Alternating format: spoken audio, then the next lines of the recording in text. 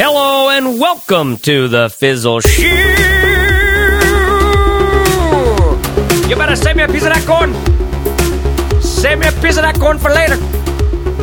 This is the Fizzle Show. Actionable, articulate, and entertaining conversations about running a business in the modern world. You know, every Friday we publish another conversation about entrepreneurship, building a thriving audience, and the battle of supporting yourself doing something that you care about. You have three hosts on this show, and they are Corbett Barr. He's the experienced one who's done everything from venture-backed startups to blogs to bootstrap businesses. Barrett Brooks, the young, book-smart marketer, and more often than not, manager of the team, the reiner-in of the conversation. That's his actual title. And then me, Chase Reeves. I'm sort of the heart and jargon and chutzpah-rooted creative director of Fizzle.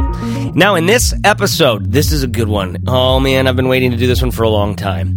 At the time of recording this little podcast for you here, this is my voice right here. That's the microphone. At the time of me going like this, Fizzle has over 400 lessons in 31 courses. Right now it's 489 lessons to be exact.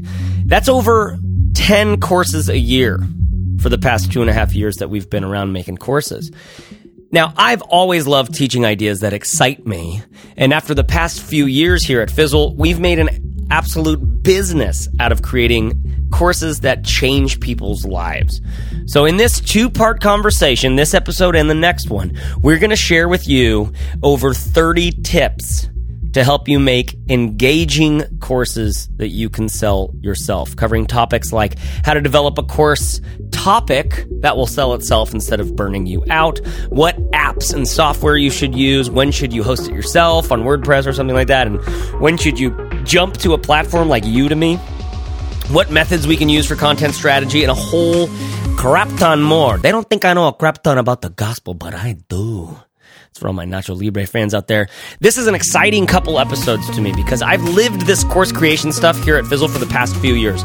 And I figured out some processes that have been enormously helpful for us, and hopefully they're going to really help you as well. And when you get your course out, I mean, when you make a course, you're training something, hopefully make it something really valuable. You can support yourself selling this thing. Anyways, that's the dream. Okay, let's get into it. Follow along at home at fizzleshow.co/109. I'll be back right at the end to fill in any gaps. And we're back! Are you guys ready to start? Let's do it. All right, let's get into it. Let's start this episode off with a bang because we got a lot coming down the line for you right now. We got hey, this is Chase. I'm here on your Thursday night radio session. We got drive time here, 1 hour of nonstop business party. You know what I mean? Because a lot of you out there, you're working on it, man. You're during the day, you're just kind of like doing your day job. And then you come home, guess what time it is? Business time. Business time. That's right. And I'm here to play those tracks for you. Coming up next, we've got tips to make a course. Didn't really work.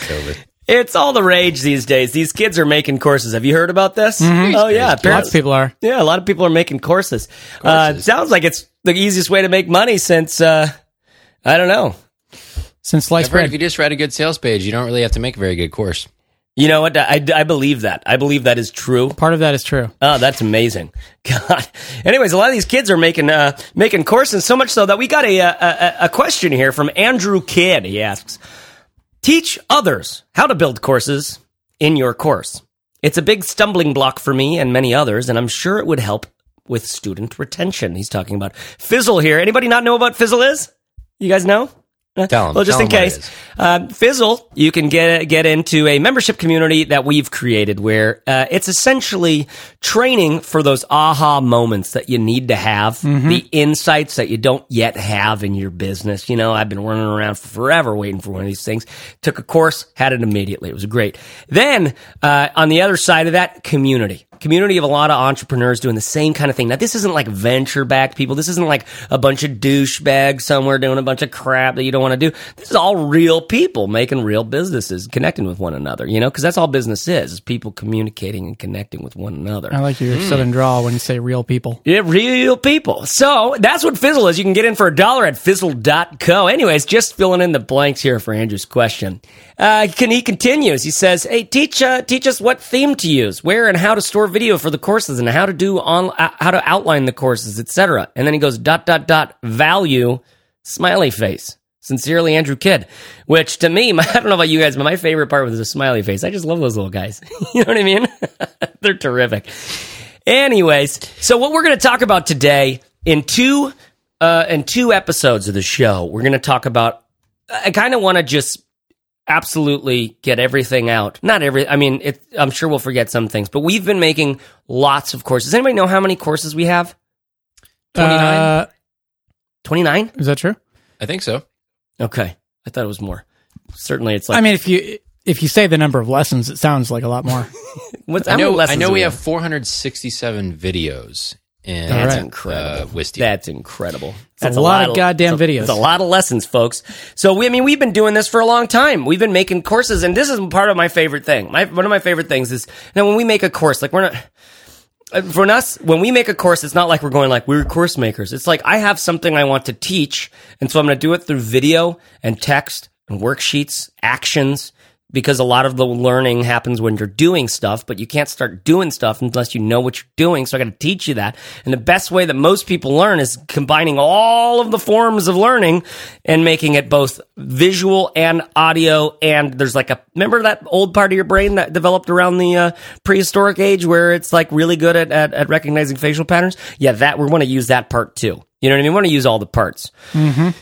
So we've made a lot of these, and in some ways, the hardest thing is not getting people in the seat to do your course. The hardest thing might be having them actually make progress on the thing they're trying to make progress with on your course. It might not be the sales; it might actually be you getting your butt off the, Yeah, I don't want to say it, but I'm going to say sofa. Yeah, I didn't want to say it, but I'm going to say it. I'm bringing out the big guns today. Don't be sofa king. Easy killer. Coy. Hey, who says sofa king? You know what I mean? If anybody's the sofa king here, it's you. You sofa king. So I thought it was interesting. I thought it was interesting that the gentleman's question was really sort of about just the technical nuts and bolts of how do you put a course together. Yeah. But when we were going over your notes, it was very much, how do I come up with the content for a course, which really is the harder That's so much harder than throwing something up on Udemy or using Keynote and ScreenFlow. And we can answer your technical questions in about 4 minutes. Totally. If we were making a course on making a course, the technical stuff would be like a lesson. It'd be a 15 lesson. or something. Because that's not going to be your differentiator. It's not going to be the thing that makes people want to buy. Everything else is going to be the thing that makes people want to buy. I'm going to have to disagree with both of you. I think it would take 10 lessons to teach somebody the technical stuff, and it is a differentiator. When somebody sees your course and it looks really great, it can really make it stand out. It makes people feel like they paid for something quality as opposed to just you're bang giving on. them a bunch of files. You're right. I'm making a straw man of the technical argument just because I've seen a lot of really great looking turds. You know what I mean? Like you can have a really well polished. You can buy a badass camera and get the cool light kit and set up a nice background and have zero to teach. It's true. Zero actual stuff. And maybe you have good stuff to teach. You just don't know how to get it out of you in a way that's actually digestible. Right. Right. So what we just established is that both are important. It doesn't matter whether you win or lose. Everybody loses in the end, right? Because you can't take anything with you when you go. So that is out of the possible options. That's one of my favorites. It's a good option. It's standard, solid it's a option. Damn good option. It's a standard shift. So if you could drive a stick shift, it's a good one to go with. All right. Good to know. You're still typing over there. You want to? You getting ready? I'm ready. Corbett's got a lot of notes. He's ready. Yeah. Oh, baby. He's fired up. Okay, we so fired him up. So I'm not sure how this will come out, but we've got a big long list here, and we're putting together. We've all done some preparation to get this stuff out, and so we're gonna do the darndest that we can, our darndest, get it all together. Okay, so the first section that I'm going to talk about here are, I guess there's one thing, Barrett, you sent over a great article from Brennan Dunn. Do you remember that? A little bit. Well, he asked a couple interesting questions to start us out. And I thought this was an interesting sort of framework for a course. Because a lot of us, we think about doing a course and we just go like, this is going to be like what I do for a living, this one course. And the truth is, that's probably not going to happen. So Brennan has this quote. He says, listen, he had made a couple products, and he says, if I'm looking at this one product as an income replacer, I'm probably going to be disappointed.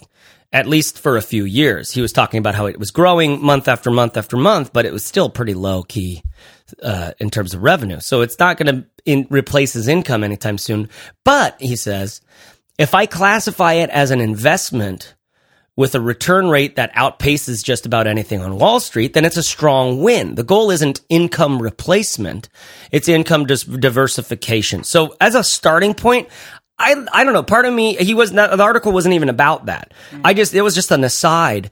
And as I just got like I was excited about that because we don't say that. And I'm going to start saying that now because a lot of people, if you put on a course that like it needs to start like replacing your income really soon or this, that, a bunch of pressure on this thing on yourself subsequently to like make this thing do that thing, you're going to be let down. Like it's not going to do that. But if you look at it this way, you can justify the amount of work it's going to take to do it. You can justify the work that it's going to take to do it. You can see like it's going to take some work, and now you can do that. You know what I mean?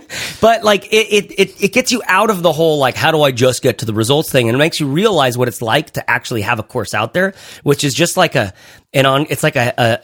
hedge that needs trimming every week. It's like a lawn that needs mowing. It's something that you're going to have to work on from time to time, even if you're not working on it full time. Yeah. You know what I mean? Yeah, I don't know. I mean, I think you could build a course that you don't have to work on. Yeah, on an ongoing basis. But like in order to grow, like get massive sales to it, right? Yeah, exactly. So maybe not the course, but work on the sales. The marketing and stuff. I think maybe the way to look at what Brennan Dunn sent this in. Yeah. Or it was an article you wrote. Yeah. A way to look at it is, we've talked about this before with ebooks or anything that you launch. A lot of times people get so wrapped up in the results they get from the first week. Yeah. Because they hear about these like multi-$1,000 launches that people have. Yeah. And then they feel like, well, if I don't achieve, X thousands of dollars in the first week, then the whole thing's a failure or it wasn't worth my time. Yeah. But if you put out a course that you feel like is good and can live for a few years, then you have to think about it this way. How much time did it take to build that course? Maybe it took you a couple of months of working on weekends and maybe you have 80 hours into it by the time it launches or something.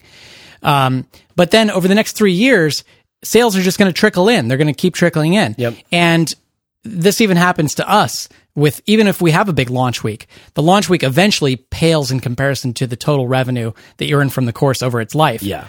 And so those 80 hours in the first week look like, holy spend 80 hours to make $200. Totally. That's not worth it. Yep. But after 3 years, when it's X thousands of dollars, which it probably will be if it's a decent course, and it could be X tens or hundreds of thousands of dollars if you work on it and find something that people are really into. So it does pay off. And one of the things I always find myself wanting to get into with this, and I'll try to keep it brief, is like, listen, we're talking about courses like it's some newfangled idea, some new thing. This has been around for forever. All you're talking about is training in something. You're teaching somebody something that they want to know how to do. Right. You know what I mean? So, getting into our first section here, kind of like choosing which topic your course will be on and doing a little bit of a preliminary research. My very first item on the list here is pick a good topic. Okay, something that's useful to someone's career. I almost want to add that in there because this is something that I learned after doing Father Apprentice, which was for people who want to be new dads. It's really easy to spend $10 if what I'm buying is going to make me better at my job. Mm-hmm. It's really hard to spend. It's really easy to spend $2,000. Yeah. If what I'm paying for is going to make me a lot better at doing my job. Yeah. Because that means I might make $4,000 the first month I'm implementing the things that I'm learning from this, right? Yeah. So I've brought back that revenue. That makes tons of sense. It's really hard to pay $2,000 to be a better dad. Yeah. Even though arguably it's the most important thing in maybe your life if that's how you're living your life as a father, right? I'm not going to pay $4,000 to be a better husband. You know, even though that's like something that's so important to me. Mm-hmm. Actually, I kind of am because we're doing couples therapy right now. It's great, but I think my insurance kicks in at around $2,500 once I spend that much, which is like, okay, that's fine. But like, so and this doesn't have to be the case. A lot of you out there listening to this are like, I want to do a course on how to do parkour mixed with like Zen meditation and like breathing exercises. It's just something that's become really important to me. Yep. Cool. Make the course. Realize that that's a really hard thing to make like a thing on, but it's totally doable. You know what I mean? So, but if you wanted to focus on CPAs and making them 5% more efficient in a year's time, and if they pay $180 for your course, they'll recoup twice that much in the first 4 weeks of what they've learned. And it's like, now it's like, oh, it would be dumb of me not to buy this. And I think you just have to be honest with yourself about the balance between scratching your own itch versus trying to find something that is a potential revenue generator. Totally. And sometimes those are at odds, not always.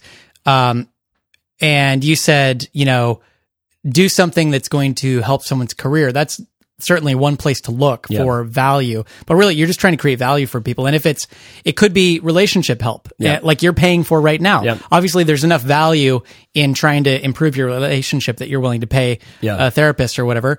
And so people might be willing to pay for a course. You can think of self-help as one of the largest, book categories is fundamentally that. Right. So there's pre-existing boxes in people's minds for spending a certain amount of money on certain things. But so I would easily spend $20 on a book from Tony Robbins teaching me how to do X, Y, and Z, right? Or Eckhart Tolle or something. Even if like it's not directly related to your career, it's related to your life, and you put enough value on that. And so in some way, maybe Tony Robbins is instructive here, in that you can go buy a book from him, and a lot of people have, right? Yeah. You can also go buy one of his live seminar things, and very few people have in comparison to the numbers that have bought his books, because it's so expensive, but it's a very different sort of ball game. Right. So it exists. You can do that. That's what I'm. So when I say useful, make something that's useful to someone's career, I'm saying that's something that I learned early on. That it's definitely a little bit of a Sisyphusian task to do just lifestyle stuff. And yet, all the things that I buy and enjoy the most are lifestyle stuff. But where am I getting that? Netflix. Do you know what I mean? Right. I'm don't make a course, then make a documentary that's amazing. You know, the way that they did with some of these other things. So you could debate in your mind about whether or not something's going to have value, but you're never going to know unless you start gathering some evidence, right? Yeah. So you can look for examples of other things that exist out there already. That's always a good place to look. You can talk to people and see what they think. Mm-hmm. But before you build a course, it might make sense to run a couple of little tests. You could start a blog on the topic and see if you're able to grow an audience. You could start a podcast on the topic. Mm-hmm. You could put together some sort of, quick, dirty email course, 5-part email course, and send people to a page and see if they're willing to sign up for it and see if you get any feedback on it. So the point is, don't just go into this blind and spend 80 hours or more, or whatever it takes to build a course, only to find out that this is like this weird Zen meditation parkour thing that Chase was talking about that nobody's interested in. It's really fascinating. Do a little bit of work to test it. Yeah. Okay, I like that. Now, one last note on this is I would love it for just thinking of me. I'm not a very good Long Island type, but I'm just a hustler. I always have been, you know what I mean? Yep. So if it's going to make money, I'm going to be a part of it. You know what I mean? I've never been that kind of guy. I always will burn out of something if it's not important to me in some way. Yep. You know what I mean? So for me, I would say, if you can do something that's important to you, and it helps someone else's career. Maybe it was the career that you have now or had before. Yeah. And something that you have also third experience with, but you don't have to be an expert in. Mm-hmm. And that's a very important sort of little shift there. So something that's useful to someone's career or life, right? That one's take it or leave it. Then the next two, I would say, for me, I won't allow myself to do anything that isn't both important to me and something I have experience with. You know what I mean? Now, I think that you can it's debatable what's important to you, because that changes, especially for somebody like you. Notice how I'm carefully not saying passion. Right. Yeah. But what's important to you changes from week to week. You've always got something new, you just started running 6 months ago and you're super into it now. So things can change. And so as you're thinking about all these things that you're into, coffee, running, blah, blah, blah, whatever it is, look for the one that seems like people would be willing to pay for in some way. Yeah. And you've also been into a lot of different software packages. You've gotten into Logic and Final Cut Pro and all that kind of stuff. And Fruity Loops, Ableton. I've been there, done that, baby. And that's the kind of stuff that you could create a course around that people would pay money for. That's true. You can look and see all kinds of examples on that. You guys, we should scrap this whole Fizzle thing and just make courses on it. I want to mention somebody that I talked to earlier this week. His name's Joseph Michael, and he runs a site or a course called Learn Scrivener Fast. And Joseph has a really great story. Actually, we could link to his episode on the Smart Passive Income podcast with Pat Flynn. Joseph had started blogs and all kinds of things and never really found a way to make decent income. And he was doing lifestyle stuff like you were talking about. Yeah. And he took a step back after a year or two of earning like $100 a month from his blog and started to look for patterns in courses that were doing really well. And our friend, Brett Kelly, who we have a founder story with in Fizzle, his story really stuck out to Joseph because Brett has this runaway success course. It was an ebook at first, right? Maybe it still is an ebook, actually, called Evernote Essentials. Yeah, still an ebook. And by the way, like the difference between a course and an ebook is really just format, know? Yeah. Mm-hmm. But anyway, Evernote Essentials was really popular for Brett. And Joe started wondering, like, what could I do that follows that pattern? How could I figure out some sort of piece of technology that would be interesting to people and valuable to them that I could teach? And he wasn't an author. He wasn't a Scrivener user. He had no expertise in it. Yeah. But he noticed that a lot of people talked really passionately about this tool.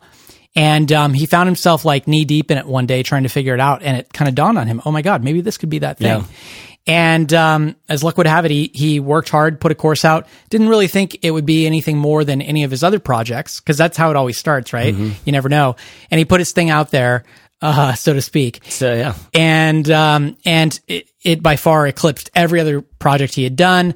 Within the first 6 months, he ended up earning more from this course than he did from his day job. Wow. He ended up leaving his day job about 18 months later. That's crazy. He's doing multiple six figures in revenue.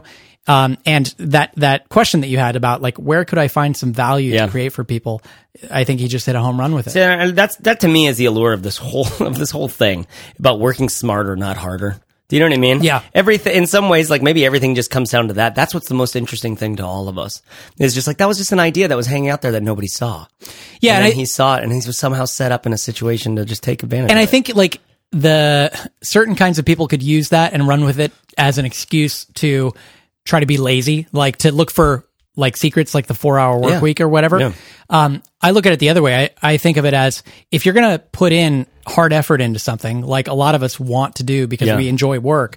If you're going to put that much effort into it, you might as well look for the thing that is going to multiply your efforts. Yeah. You know? And so he was working 40 hours or a week or whatever. Actually, he had a day job, which is another cool part of the story. He wasn't working that much. He was working nights and weekends and lunch breaks. But just to think that if you're going to put in those 20 hours a week on a side project, you may as well look for the thing that's going to take off. Totally. Yeah, that makes so much sense. First of all, it makes me think of when is the boss, Bruce Springsteen, going to write like a, Born in the USA song, kind of, or Bon Jovi maybe could do this, but it's about like the guy who becomes a blogger. Yeah, I've been working real hard on my day job. I just want to get back home to my MacBook Pro. I'm looking to build an audience, but I don't know. pretty good. Kanye West already did it. Oh, yeah. Who did? I started a blog so I could get some traffic. I started a little blog. That's right. That's right. Okay, let's go. Oh, Barrett's over there. Hey, Barrett. Yeah, Barrett, I'm here. you give us run us through your next one here. Your next one. This one's yours. I want to. One thing that Corbett mentioned about the Learn Scrivener Fast thing is that no, he wasn't an expert when he started, but he definitely did the work to learn about the tool enough to be able to teach it. And there's a big difference. That one. Go ahead. Keep going. I said that one. What I love about that is like I know a lot of screenwriters that use that tool, and it's their bread and butter. Yep. Do you know what I mean? A lot of writers, a lot of people who write books, like you get to inform a passionate group of people who are not about the product; they're about the thing they want to make with the product. Yes. So now you have a built-in amazing mission. Yes. Right. That's the same thing with using Logic or using Keynote or all these other things. It's like there's a built-in mission for these pieces of software. And Joe said he never heard from a single person that. Who are you to teach this? You're not an expert. Yeah. Because the people he was teaching knew less than he did about the software. And it's not as if there's a bunch of courses out there on it. So he found something that was hot and fresh and exciting and new and valuable to people. The other interesting thing is this story is just fantastic because he's married, has a kid, works a day job. Yeah. The whole thing. It's like perfect, right? Because people always like to say, well, that's great for you guys, you know. You already have an audience and, you're not married. And, but anyway, he's got all of those constraints. And, at the same time, I talked myself into a circle. Do you think that we should scrap everything that we've ever taught and just teach how to find that business opportunity? Because in some ways it kind of takes care of itself. I don't know how many of those exist, but I mean, yeah, when you find one, because that's what makes this story. I mean, he is just a great, like, one foot in front of the other, keep moving forward. That's all it takes to do this sort of thing. You don't need to be brilliant. You just need to not give up. And then sometimes you stumble onto a great idea. But it's not the idea itself.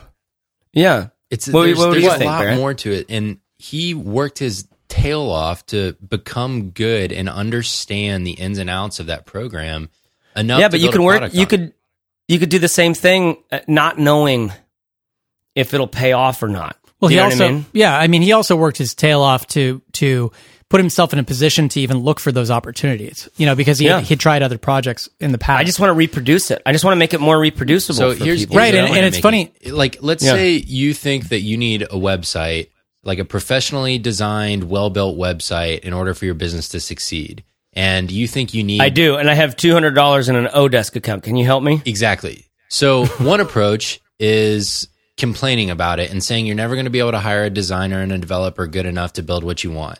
Another approach would be keep your day job and use some of that money, funnel it towards going to a 3-month nights and weekends coding school to take some front-end code classes and get good enough to build it yourself. And that's the kind of work that Joe put in to be able to build this product. And so the difference between some people and others is that some people look at an obstacle and they say, well, woe is me. And other people look at it and say, well, I'm going to go learn this shit so that I can do what I want to do. And there's a big difference between the two. And sometimes I get really frustrated with this. And you can hear it in my voice because it's annoying to me when people say, well, blah, blah, blah did X, Y, and Z. And it's like, yeah, they did. They woke up one day and they decided they were going to get good at something enough to teach it to someone else. I like it. Preach. Yeah. So this is exciting to me because a lot of times we have this debate about people who join Fizzle. Yeah. When you have somebody who has spent the past 20 years learning how to play an upright bass and they get really good at it, then for them to make the leap to teaching that in an online course when they've probably already been teaching it offline, that's where we have like some really, amazing case studies. Amazing case studies, and it just, the path is easy for them. There's this like almost, when we laid out the roadmap, in fact, some people brought this up, there's almost this pre-stage, this stage 0, which is like having enough expertise to actually build something that's valuable. The thing that I am excited about when I hear about Joseph's story or our friend Brett Kelly's story with Evernote Essentials is it wasn't some 20-year-long process of gaining expertise on something because it's a relatively new tool. And that's the difference between going into a profession that is well established, like my sister-in-law who's becoming a physician's assistant. Obviously, that career path is so well established that there are these rungs that you have to climb up on this well-defined ladder, and it's going to take you however long the establishment says it's going to take you. Mm-hmm. And so the same thing could be true for learning how to play an instrument. Like to get really, really good at doing that, there are plenty of other people who have spent 20 years doing that. Mm-hmm. However, if the software is a year old, then there's no one on the planet who knows more than a year's worth about it. Yeah. And probably nobody who thought to themselves, I should teach a course on this. Yeah, certainly not the people who... I remember when Scrivener came out, Scrivener. I used it a bunch back then, and then now it's, I think it's probably further than 2.0. But before, this was pre 2.0, and everything shifted with that one. But there was like, you had to like just figure out how to use this program. Like, it was really cool, but they're like, I don't know, we made it, just figure it out. I mean, we're figuring it out, so you could too. They didn't have a lot of like, the training involved in it. There was a couple screen flows online somewhere, but like, and it's also really customizable, so it's how you use it. And so half the time when you're learning a tool like Scrivener, you're learning what are people's workflow in Scrivener, not just how do I use the things. Like, I understand some of the things. You're just looking over somebody's shoulder. Exactly, and that can be so helpful. Yeah, like you did with your shareable images course. Just a couple more points about this. Let's hear it. You're fired up. He loves it. So 2 other things. One is, just imagine around the country and around the world, how many classrooms inside of community colleges have some dude or some lady at the front who was handed a proposal from the dean or whoever, hey, we want to offer a course on X this year. Yeah. You think you could teach it? And they're like scrambling like, oh, I don't really know. I better like get my syllabus together so I can teach this thing. And meanwhile, you have all these students sitting in the class paying college credit expenses for this thing, which is like at least $500, right? Maybe $1,000 or something. Yeah. For a teacher who's somewhat inexperienced in the thing that they're teaching to begin with. So to feel like, I don't know if I could charge $20 for my course or whatever. It's silly, right? Yeah. It's absolutely crazy because it's happening. It's the way the world has worked for so long. Think about the way that, like, man, that's my son's 5.5, and all I can think about is I just hope so much that he gets one of those teachers that just has that spark. Yeah. Do you know what I mean? I think I had one.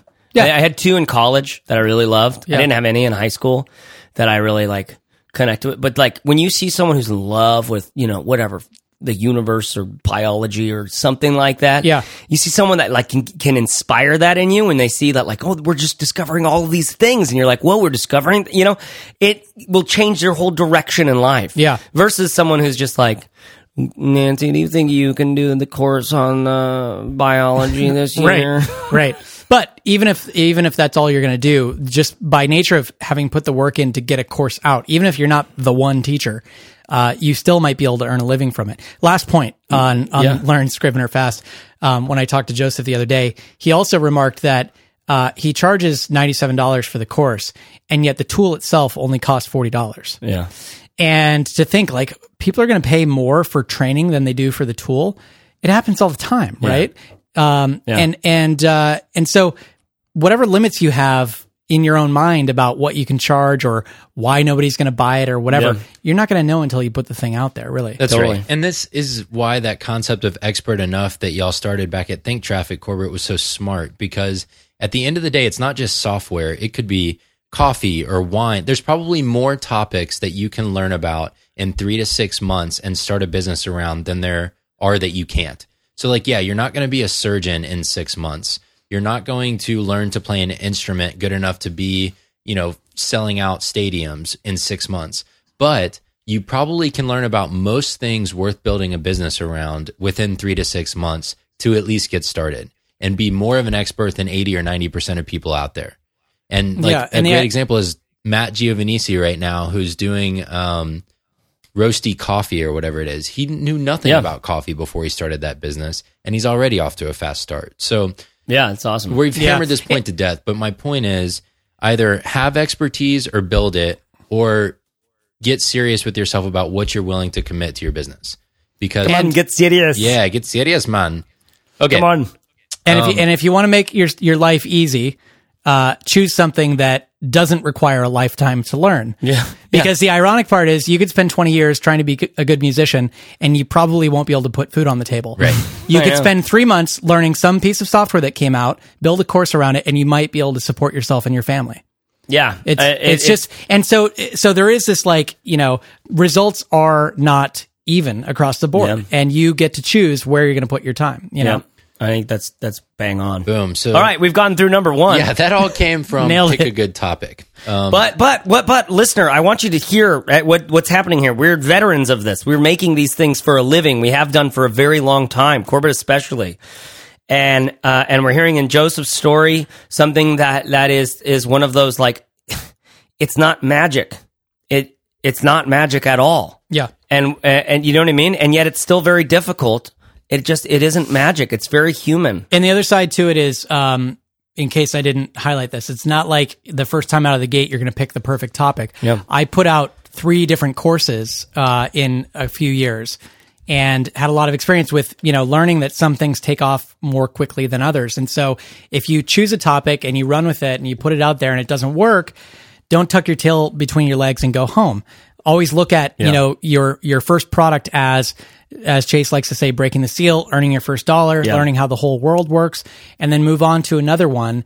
In fact, I like to coach people to plan 2 or 3 courses that they're going to launch over the next year or 2 years, and get the first one out and immediately have your sights on the next one, so that you don't get so wrapped up in the first one that you get stuck and get that terrible launch depression. Yeah, that plagues us all. Okay, give us your number 2, Barrett. All right, so here's the deal. So one way is to pick a topic and kind of go with something that you're interested in, something that's new, do all the things that we just talked about. Another way is if you've already built kind of your minimum viable audience that we talked about in the roadmap episodes, then you can use them to help you come up with an idea for a problem that they need solved.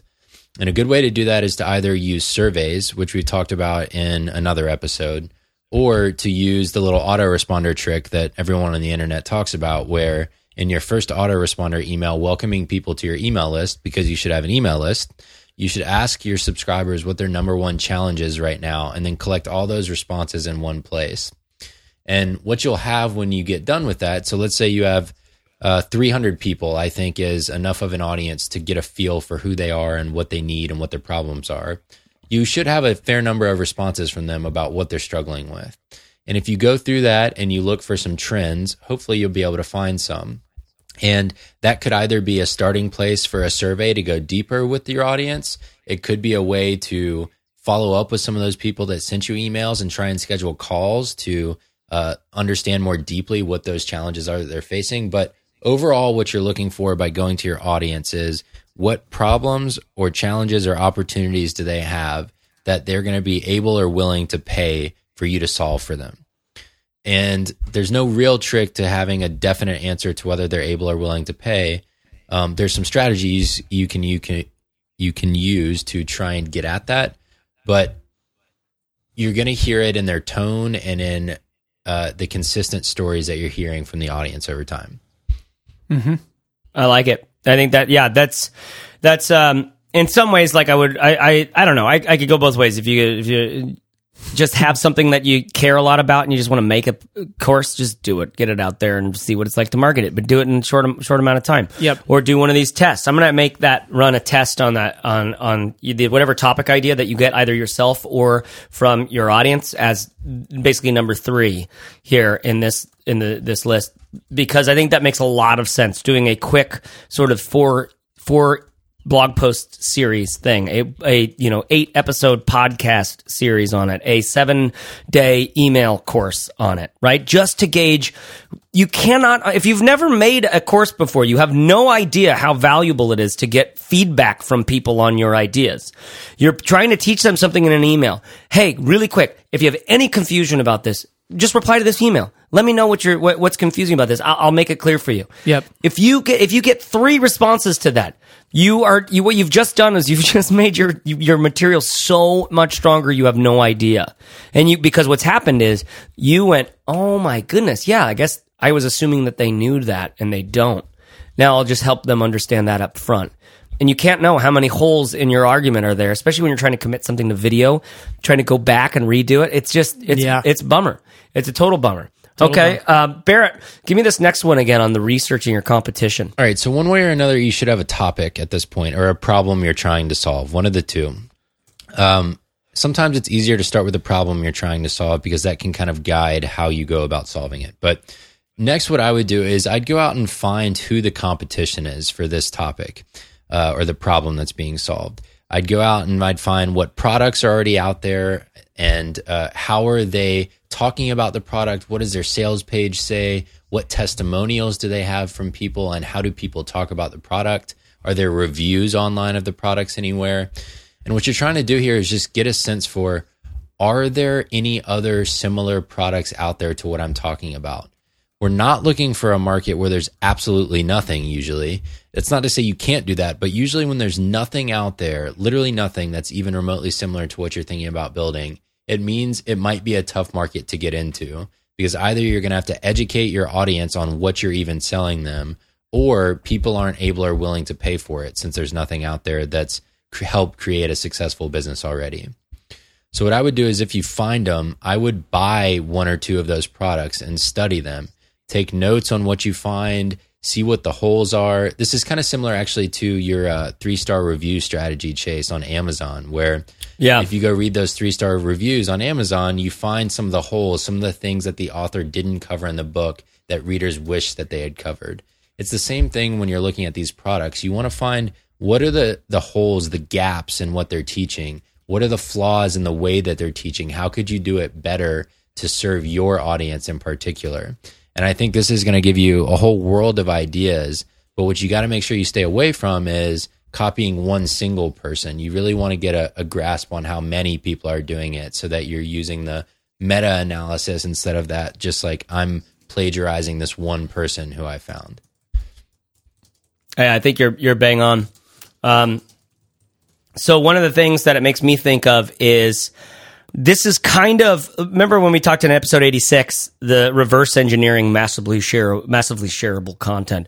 It's still something, there's 2 episodes in recent history that I keep pointing people back to, and that's episode 99 on the Productivity Journal. And if you haven't listened to that, just go do it right now, because the practice of it has just changed my whole world. Totally. It's pretty nice. Then the other one is episode 86, which both of those will be in the show notes. This is about how to reverse engineer massively shareable content. The reason why I mention it here is because one of the things that I've learned is, now that I've got eyes to see it, I can see it in everything that Tim Ferriss does. And Barrett, remember when you talked about like those learning models? Yep. I think you did a post on that. Who are the other guys? The Mastery? Is that Robert the other Greene. one? Yeah, that's right. And then I don't remember who the third one was. Maybe Cal Newport? Probably. So anyways, one of the things that was common amongst all of those is this like sort of evaluation of what's out there, sort of dissecting what it is that they're doing. And then you kind of go and do likewise.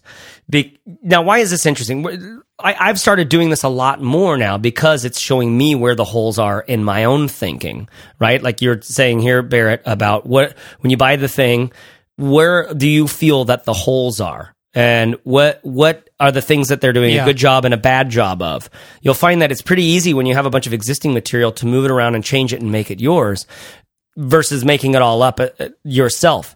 But when does this become plagiarism? Right? When are you Jonah Lehrer-ing it? Right. When you being Lehrerish. So you have to walk that yourself. The truth is nobody's recreating the wheel out there, right? No. If you look at nobody's recreating the wheel. You're not going to create anything original that hasn't been originally created somewhere else before. So you know that even if you did not talk or look at anything before this, you're going to put out ideas that someone else has already done, and they could already accuse you of plagiarism of. But it's something that's very important to me. That's why anytime I will use something from someone else's thing, cite that source. Yeah, even if it's from within that course, and just make that make it a damn like a value statement, because you know what? You're going to be able to come up with so much. You're going to be able to do so much more when you can walk free and easy like that versus having this sense that like, well, if you feel like you don't want to cite a source because if somebody goes and looks at it, they might notice something is a little more similar than maybe it should be. Yeah, it's a red flag. Yeah, red flag. I'm talking about being in business for the long haul, guys. Yeah, I'm not talking about like fly by night, like I just need to make a couple $100 real quick and then have your reputation tarnished for a long time. There's a lot of people out there that I've met like that, where it's just kind of like they're trying to do better now, but it's soul sucking to do that for yourself, let alone the reputation that it costs you. So, it needs to stand. This researching the competition is something that I never used to do. I used to do in design world, just to be like, okay, what are the objections that they're overcoming here in the copy and all this other stuff. But I never really looked at it from a content perspective, and that was a big shift for me.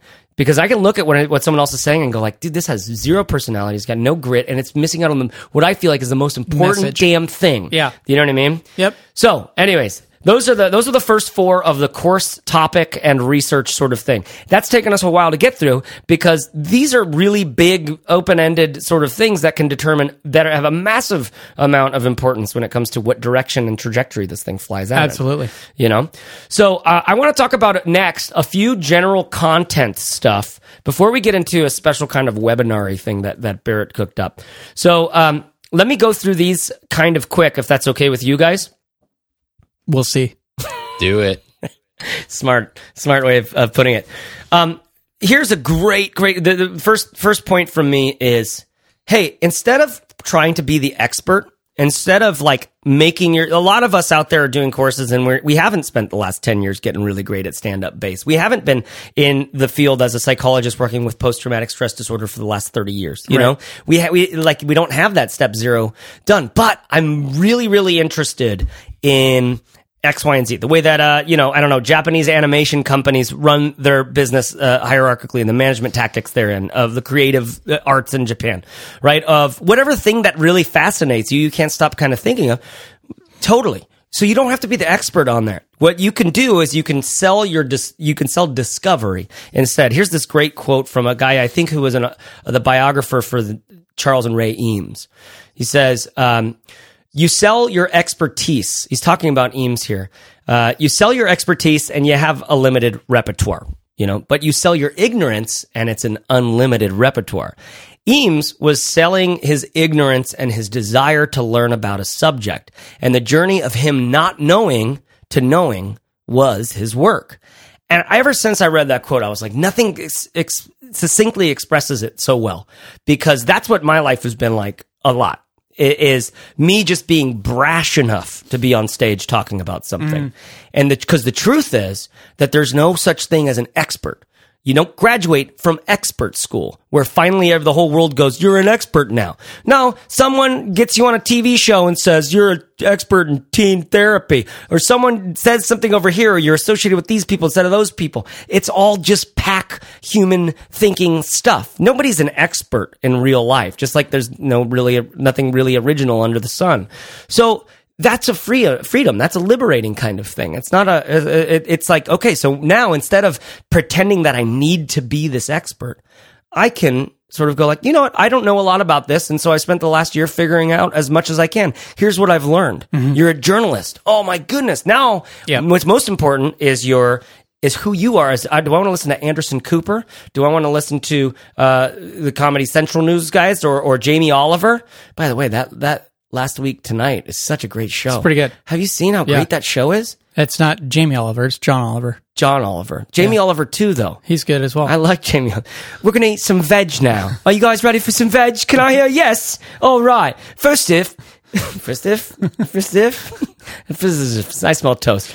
Okay, so anything to add from you guys on the sell discovery instead of expertise? No, I like it. Honestly, I saw this from you today on Ice to the Brim, and it screwed with my mind because I was in the middle of writing an article, and I made the point about the value of expertise. And what I was really trying to get out was what I was saying a few minutes ago, which is that even if you don't have it today, you can build it pretty quickly. And so it made me go back and rewrite that because I think it's a great point about the fact that it's not about the long-standing 15-year expertise. If you have that, certainly you can use it to build a business much easier than a lot of people can. But if you don't, that doesn't mean you're out of business. It just means that you have to work pretty hard over the next few months to gain some sort of expertise or discover something you're interested in.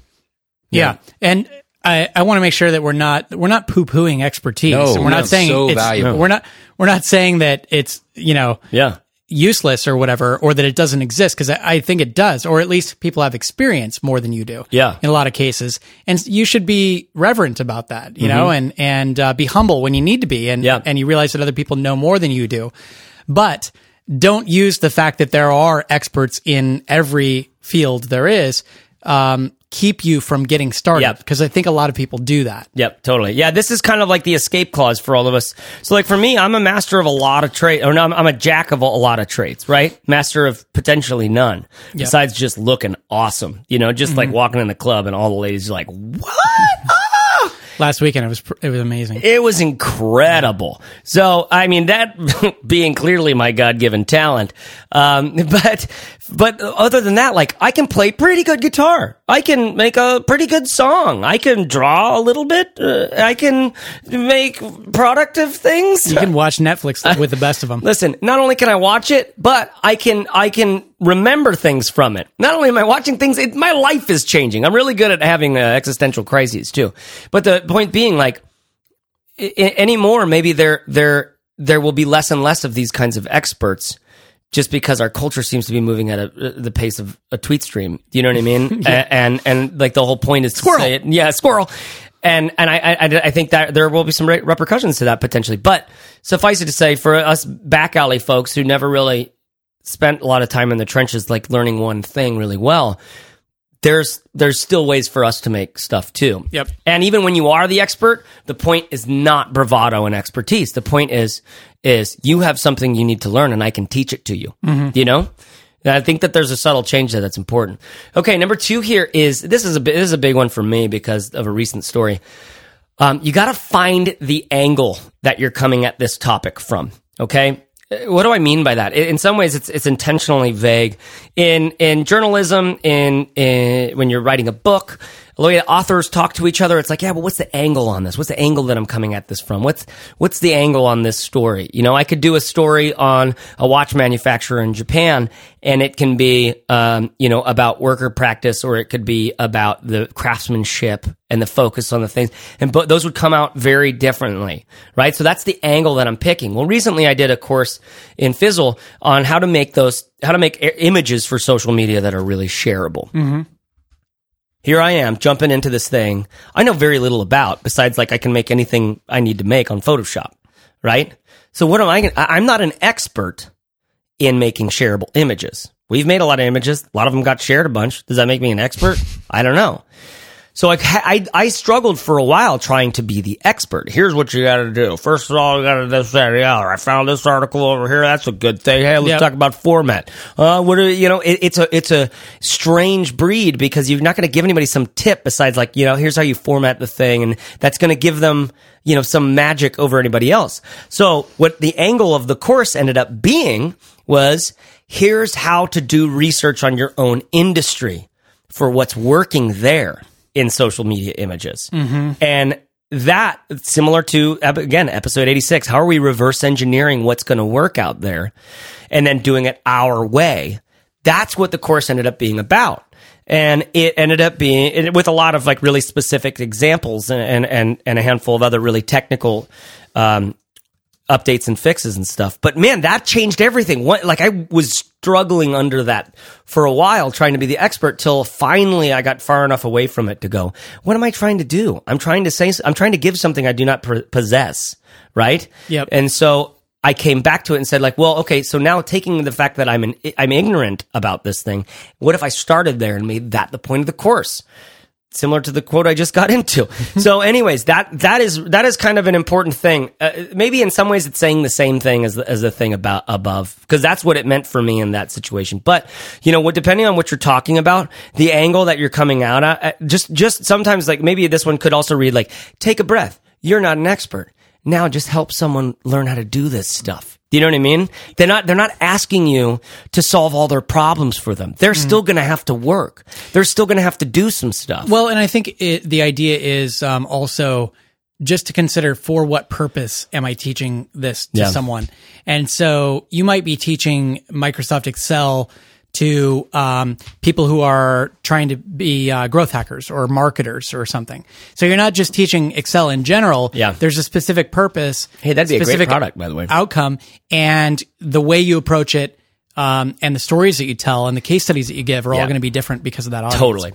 Okay, let me hustle through these here. Okay, next one is be learner-centric, not teacher-centric. Okay, everything in your head right now about this course is in your head. And you're thinking about how you're going to teach it, right? It's all me stuff. Mm-hmm. It's not till you get close to that audience and you put that like 7 email series together and you go like, hey, do you have any questions about this? I would love to clear them up. And it would really be helpful to hear what was confusing and what wasn't, when you start to hear from your audience, that's when you start to go like, oh, okay, they can get this. And then you see like, once they actually get it, they could be pretty badass. Mm-hmm. They could make some great stuff start to happen, So be learner-centric, not teacher-centric. And this next one, be useful-centric, not explainer-centric. I'm the worst at this, okay? Because I want to do 5 lessons up top about the sort of general history and sort of ethos and this ethereal stuff. I want to inspire you about all this crap, man. Before I get in any worksheets or any lessons or things like that are like actually doable, useful sort of things. So when you think about being useful, think about it this way. Write this down. What 3 things will someone walk away from this course knowing exactly how to do? This is similar to your comment just then on like, I'm not teaching Excel, I'm teaching Excel for growth hackers. And when they are done with this course, they're going to know how to find and organize content ideas based on what's already existing out there in the marketplace. B, create a spreadsheet of 50 weighted average decision matrixy ideas that they're going to try next for their thing. The third one is X, Y, and Z. So now it's like, I'm not teaching a course on Excel for growth hackers. I'm really just teaching those 3 things. Mm-hmm. You want to know what just happened? You just got a lot of clarity. Yep. You just kind of figured out a lot right there, right? Similar to that, this next point, don't make a whole course. Make one module. This is just a little trick, little hack. Instead of making a whole course, you can make one module, an MVP of that course, so to speak. Put it out there. See if you get to ship it sort of now. You can get feedback and iterate on it, and it'll be so much better when you do 2.0. And every module after that will just keep getting better. To go back to your be useful centric idea, think about how many courses all of us have sat through. If we went through, high school, college, everything, like dozens, maybe hundreds of courses that we sat through. And how few of them did you walk away from with at least one specific thing that you could use and that you remember? Most of it is just this high level explaining of concepts that you forget about. And so to think like, well, if I just do one module, that's not very much. Well, if you give somebody something that's actually useful that they can put in their toolkit and they pull out every now and then and it helps them get through something, that's a very powerful thing that most courses don't achieve. Totally. I love that example of Excel for growth hackers, by the way. Let's keep using that throughout with examples. So do a module, not a whole course, okay? And then this last one of the general content stuff is define how you're going to know when this is done. Okay? Is it when the sales page is up? Is it when you've gotten feedback on the beta version? Is it when you're on the beach drinking Mai Tais for a living? That's one that's personally at the end of all my projects. Yep. But what this is doing is this is a question that any good coach will ask you. How will you know when you're done? Right? Because it's forcing you to define the edges of this thing. This ambiguous sort of like, I think there's a limo involved and like everybody's taking pictures of me. I think I'm a pretty famous guy and like, I'm with like a lot of people and they all seem really important. Yep. That's the way your biology's running. Yeah. Right. And you can't formulate those thoughts. So when you're forced out of that world, out of the world of your emotions and biology and just ambiguity into, I'll be done when I have that third module done, and the sales page is up. So now you can reverse engineer from there, and you actually have like a little bit of like these are the things that need to get done. Yeah. That you can't know how long a course can go on in the process. Like you can just be making a course for like 8 months, 9 months, 10 months, 12, 15, 15, 17, right? You can go forever, and it just keeps sliding, especially if you have a day job and all this other stuff. Like it just keeps sliding and sliding away. Yep. A lot of that is just because you don't actually know when you'll be done. Mm-hmm. You haven't defined it. Do you have other content organization stuff in the outline here somewhere? Yeah. Okay. That'll be in the next episode. Okay. I think what we'll do is go through this one next bit, and then we'll kick to the next episode. Cool. Just to do that. So Barrett, first of all, you guys, anything to add on that general content stuff? Ready to move on? Ready to move on. This is gonna be a long episode. Okay.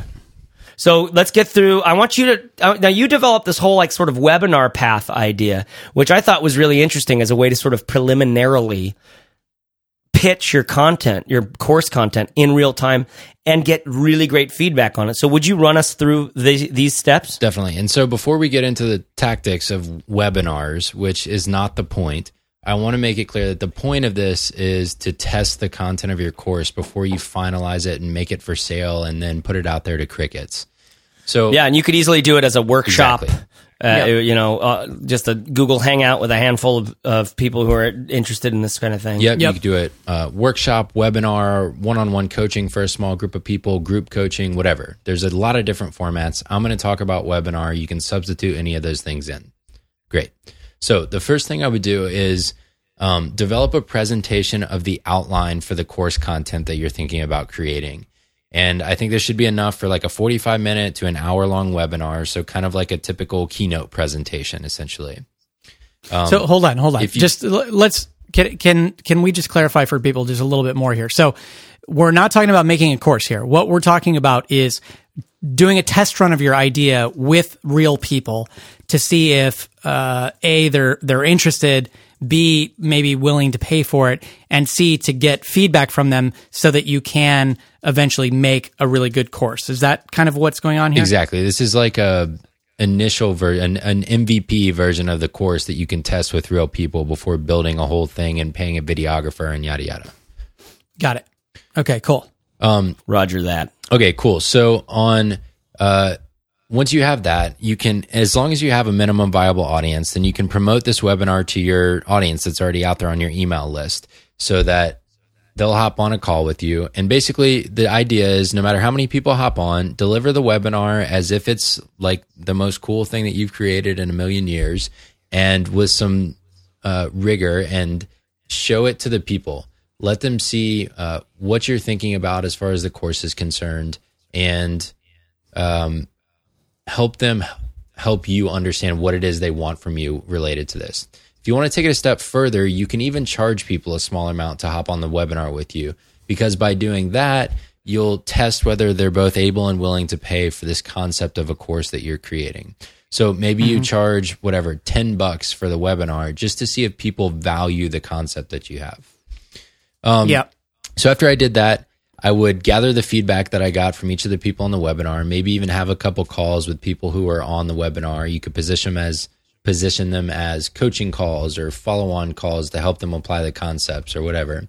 But in doing that, you'll get some feedback from them, and you'll hear the issues they had and the gaps they felt like there were in the presentation.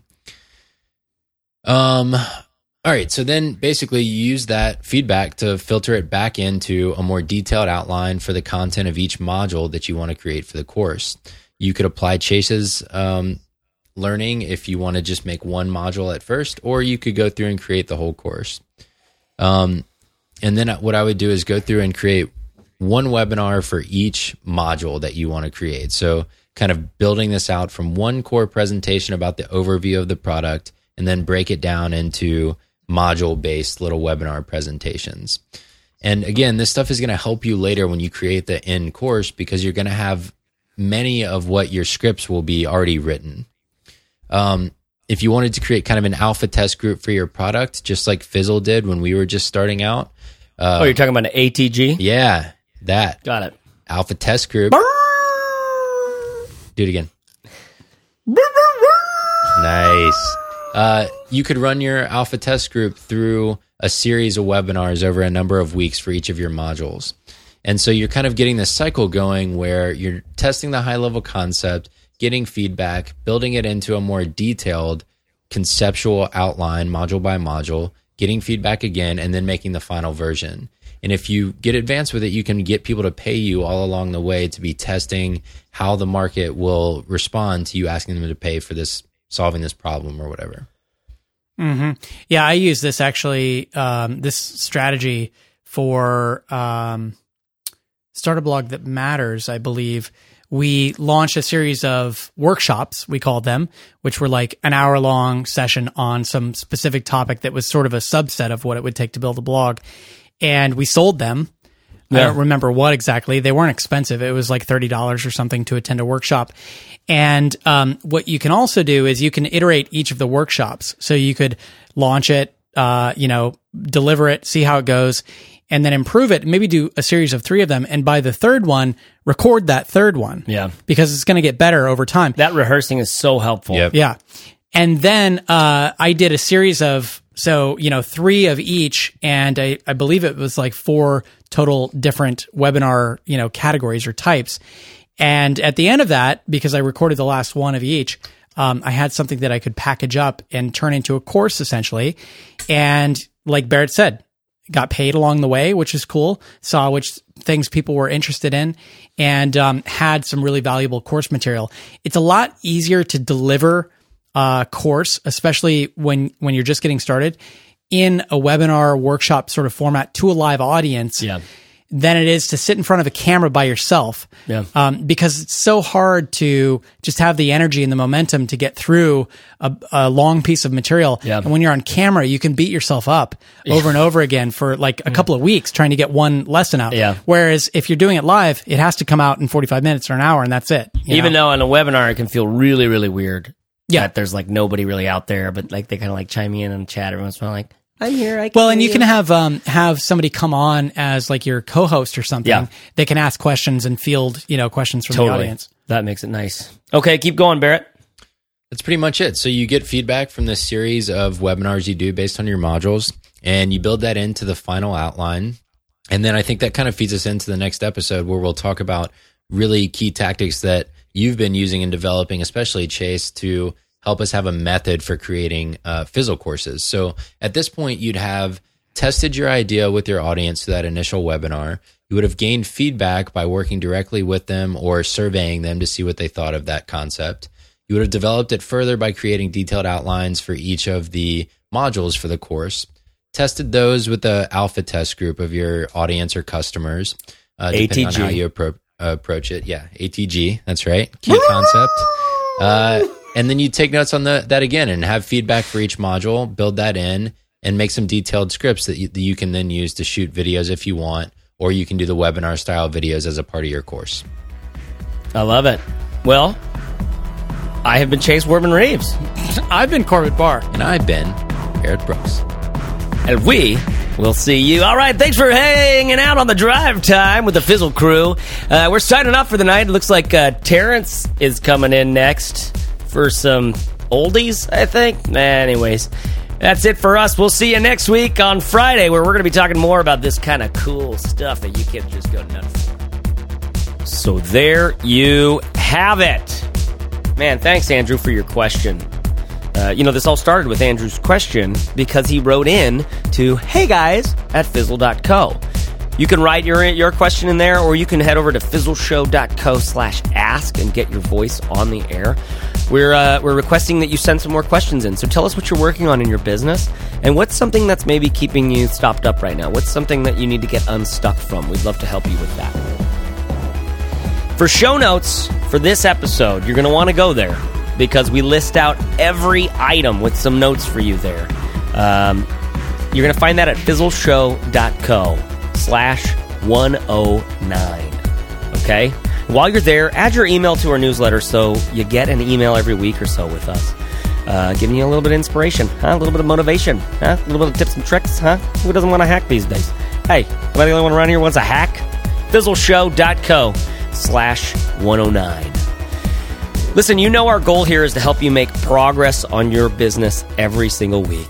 And if you leave us an iTunes review, it sort of helps us to do that. Because why? It helps other entrepreneurs find this show. It helps other people find the show. Not entrepreneurs, just people who are like, maybe I could work for myself. Maybe I could actually do something.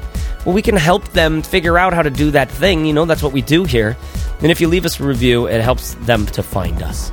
Here's one from Kate in the USA who says, I might be addicted.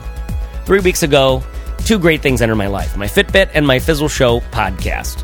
Now, you can find me every evening walking around my neighborhood to get to 10,000 steps with my earbuds in, listening to Chase, Corbett, and Barrett. Thanks for all the terrific info on being an entrepreneur and for all the laughs. No, Kate, thank you for leaving us an iTunes review. So, dear listener, please, you could do that. That was easy, right? Just say something that you like about us, or maybe that you don't like. Give us an honest review. We got another sort of negative one. Sorry, guys. Wish we could just, keep everybody happy. But if we're keeping you happy, just let us know in the iTunes reviews. Okay, that's it from us on this one. Tune in next week. You're subscribed in iTunes or some app that you love, right? You already subscribed to the show. Is that correct? The app that I like is Overcast. If you don't have one, Overcast is a great app. There's a lot of other ones, though. So make sure you're subscribed so you can get the next episode in your sleep. Okay? Find care, take care, serve hard, and dig in. Thanks. I'll talk to you next Fizzle Friday.